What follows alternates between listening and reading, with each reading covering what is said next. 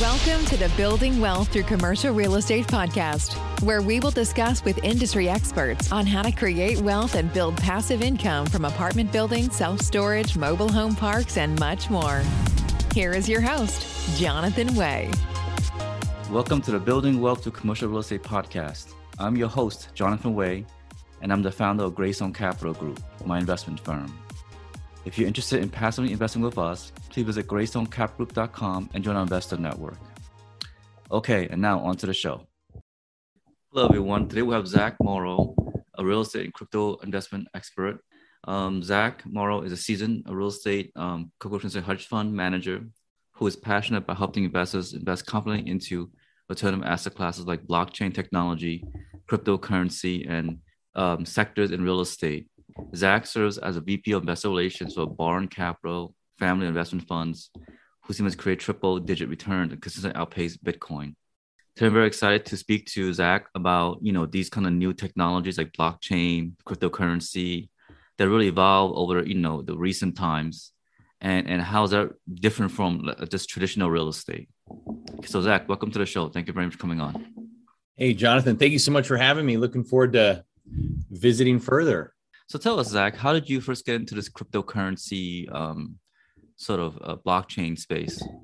Yeah, absolutely. So, I'll tell you, I started back with Boron Capital back in 2017, but the company started in 2006. And so the company grew really on the real estate side first, and it's been operating real estate investment since 2006.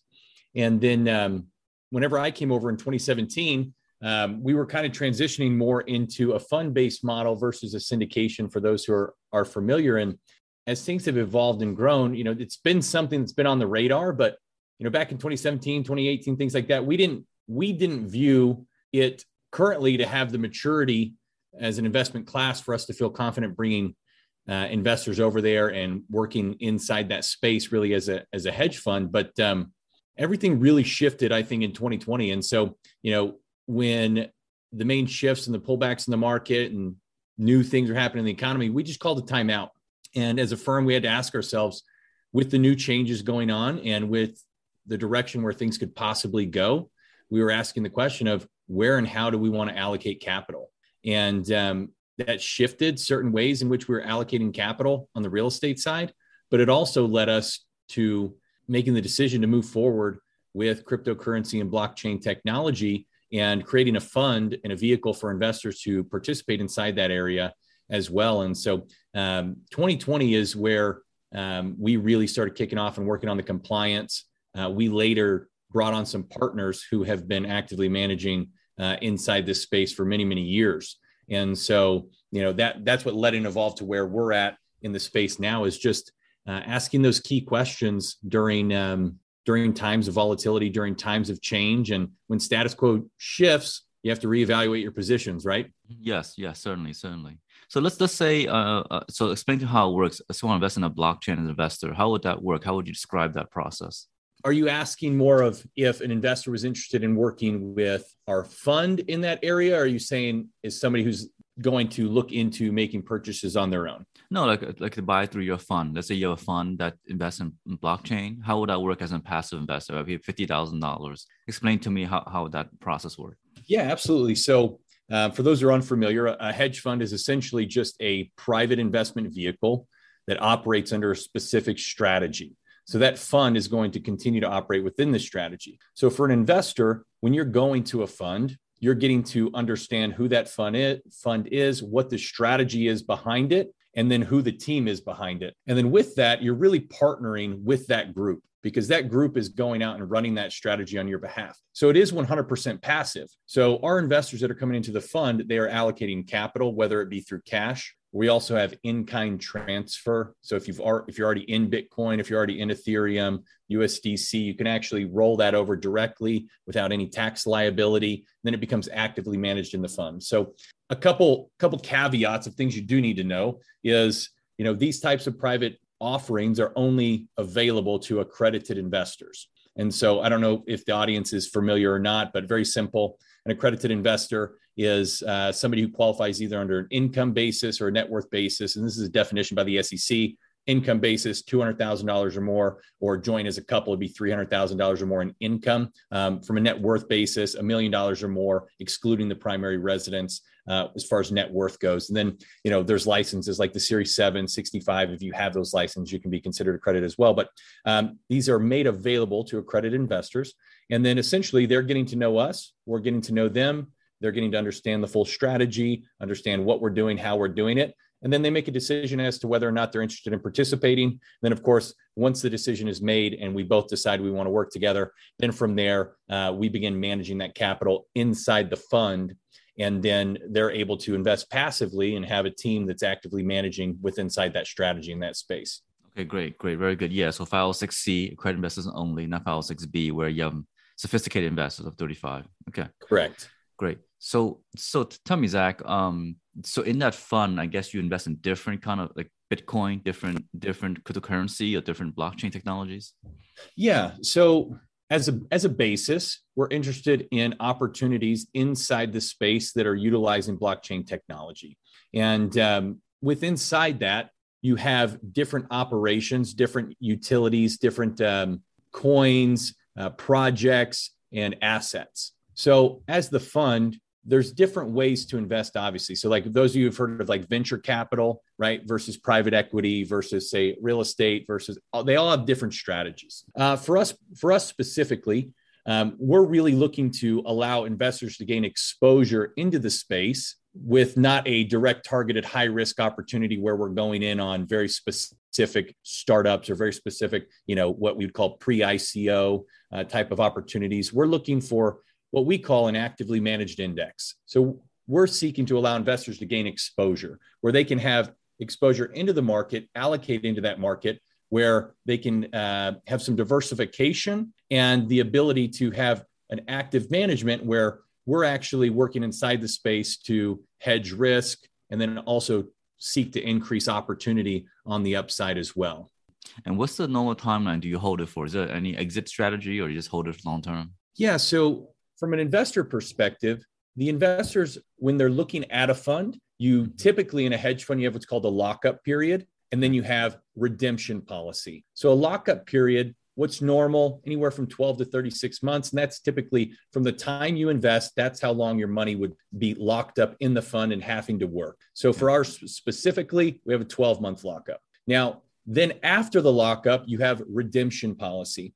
And redemption policy is going to be different for every single fund. So if you're interested in funds, this is something you want to look into. It's part of the consideration process as to, where and how you want to place capital. So the redemption policy, it might be monthly, it might be quarterly, things like that. For us, we just have a quarterly redemption. So after your lockup, you have the ability to make withdrawals from your account on a quarterly basis. And so it's very simple and straightforward in that way. You have access to your funds and things like that. Whereas like in real estate projects, typically you're going in for a time period and it's going to be invested for that time period for the duration, right? Mm-hmm. It's a little bit more illiquid in real estate, obviously, than it would be in cryptocurrency and blockchain technology. Okay, this is more like thinking your brokerage account stock you could pull out when you want to after 12 months for your lockout period. Basically. Yes, very similar. Yep, you can think of it just like that. Okay, that's more liquid than a real estate syndication where you build multifamily and you're stuck there for like 5 years. Or something. Right. Yep. Okay. That's exactly. Very different. That's very different. Okay. And what would you say the pros and cons versus a multifamily syndication in your hedge fund model? Yeah. So we do have funds in the real estate side, and there's obviously considerations in real estate that are going to be, one versus the other, right? Maybe why self-storage versus multifamily, maybe why crypto versus self-storage or why crypto versus multifamily. From a fund-to-fund basis, the considerations come down to the asset classes that the team is investing into. So this is like from an investor standpoint, what are the considerations you're working through? Number one, do I want exposure inside the asset class that you're investing into, right? Number two, do I believe in and align with the strategy of this particular offering, right? So multifamily, what's very normal is you're going to have some type of value add offering or value add syndication where I'm going to come in. The plan is we're going to purchase this asset. we're going to rehab it, or we're going to increase rents, increase occupancy, so on and so forth. And once at a certain point, maybe it's 2 years, 3 years, 5 years, we're going to plan to sell that property and realize the gain. Now, from just a syndication aspect to a fund aspect, the difference is with a fund is you're likely doing that with an entire portfolio, right? So a value add strategy versus, an individual asset versus a diversified portfolio. That's syndication versus fund at a simple level. Now, strategy, value add versus buy and hold, right? You can do both in real estate. So like right now with our self-storage and multifamily, we're really more of a buy and hold strategy where it's about asset accumulation. So we go in, we're coming in, we're still adding value to these properties, but then instead of selling them and creating a taxable event and losing the asset, we focus more on strategic refinance, where then we're able to access appreciation and access capital, put money back in the investor's pocket, and allow them to continue to own in all of the upside and equity with no more money invested in the deal. So it's a shift in strategy. Now, if we shift back over to crypto, this is really an allocation decision. So even like us, we still love real estate, but we also really like blockchain technology and cryptocurrency, because we have to ask the question, when I'm looking at the portfolio as a whole, what do we believe in long-term? And then also, what do we believe is going to begin becoming a much more long-term asset? And so we have the same types of time horizons when we're looking at these cryptocurrencies. We're looking at, this is like real digital property. I know that's an unusual maybe phraseology for it to be considered property, but Bitcoin is really like property.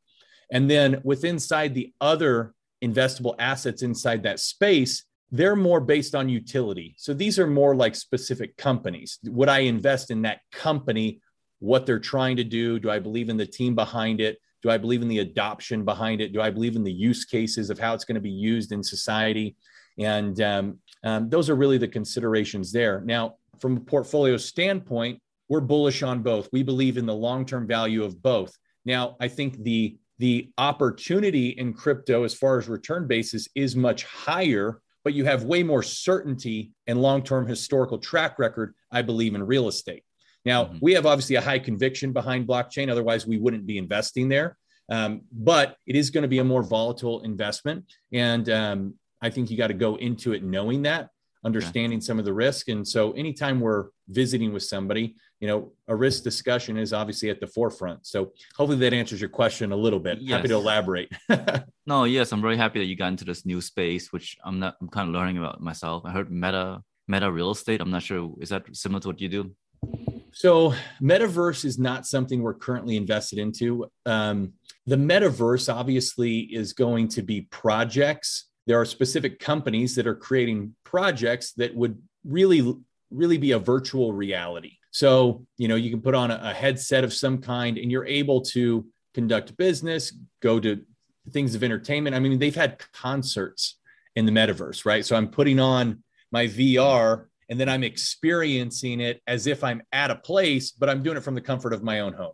Okay. Right. So metaverse is going to be like Facebook right now they're trying to create their own metaverse. And then I, as a consumer, could choose to purchase essentially land, real estate inside that virtual reality. Yeah. Now, there's a lot of, obviously this is way more speculative. Do I believe that metaverse projects will win out and there will be a metaverse utility long-term? I do believe that. As far as our fund and our personal allocation, we're not personally investing in the real estate at this time. Yeah. I think it's a little bit like risky in my view, because if it's virtual reality, that could be gone away. And I don't know, somehow could go away easily, right? In a virtual reality landscape. Yeah. And it's still much newer. And I think there's a lot more maturity that would need to happen inside that marketplace before we would consider it an investable asset. Even though we're in blockchain technology and cryptocurrency, I would tell you that we're quite conservative in everything we do. And that's why it did take us a long time before we felt like the present market had the maturity before we were willing to get involved with it. Even though, there was some excitement and buzz behind it for many years, the maturity of a market is very important before we personally would be interested. Mm-hmm. Now, tell me, why would you feel so confident blockchain? How does blockchain work? And how do you feel confident that it's really a solid investment for your investors? Yeah, so the technology itself is one consideration. and then the application and use cases for those technology are different. So we're investing into specific use cases inside the space. So like Bitcoin is essentially a protocol, or, maybe for simpler terms, almost like think of it as it has utility its infrastructure is built on the technology. So if we could just pause for a minute and go backwards, right? When the internet came out, the internet was the technology. And then on the platform of the internet, there were a lot of new companies, businesses, and use cases that were developed because of the new technology. It's the same with blockchain. Blockchain would be like the internet in this example, where it's a new technology that has come out. And now with this technology, we're having new use cases that are applicable to things that we already do in everyday life. So every project inside the technology is doing something different and has a specific utility that it's seeking to actually bring to the world. So it's trying to solve real world problems with this new technology that makes things better, more efficient, more safe, more secure, more seamless, and really much more transparent. Okay, great. That's what you invest. I'm very glad you did that, because you're in the forefront of this and you're actually investing in this capital, which is very interesting. Yeah. Because I'm so used to traditional real estate. I'm not used to this blockchain technology. Yeah, absolutely. Okay, great. So what would you share with your, my audience, if you want to invest maybe in your fund with blockchain? How would they, get a hold of you? Yeah. So the simplest way to get a hold of us is really just by text. We set up a text line, and this is for anybody that's interested in learning more. It's very simple. It is a text. So this is not a number to call. You text this number. What you do is you just text the word info, INFO, and you text it to the number 877-771-0615. So it's 877-771-0615. Pull that up, text the word info, and that'll automatically connect you with our team. We'll reach back out. We'll get connected with you. We can visit a lot more about, what we do as far as investment offerings. And then we also actually have educational programs as well. So if this is something where you're trying to learn more, and or maybe you're not an accredited investor and you're just growing in your education, growing in your portfolio, we've got opportunities and educational stuff for those individuals as well. Mm-hmm. So you don't offer non-accredited investor, right? No, non-accredited, only accredited investor. Unfortunately, at this time, as far as an investment side, everything is accredited. Yep. Okay. No non-accredited. Okay, great. Well, thank you very much, Zach. Come on the show. Appreciate it. Thanks for listening. For more information, you can find us online at www.greystonecapgroup.com. Check back weekly for new episodes. See you again next time.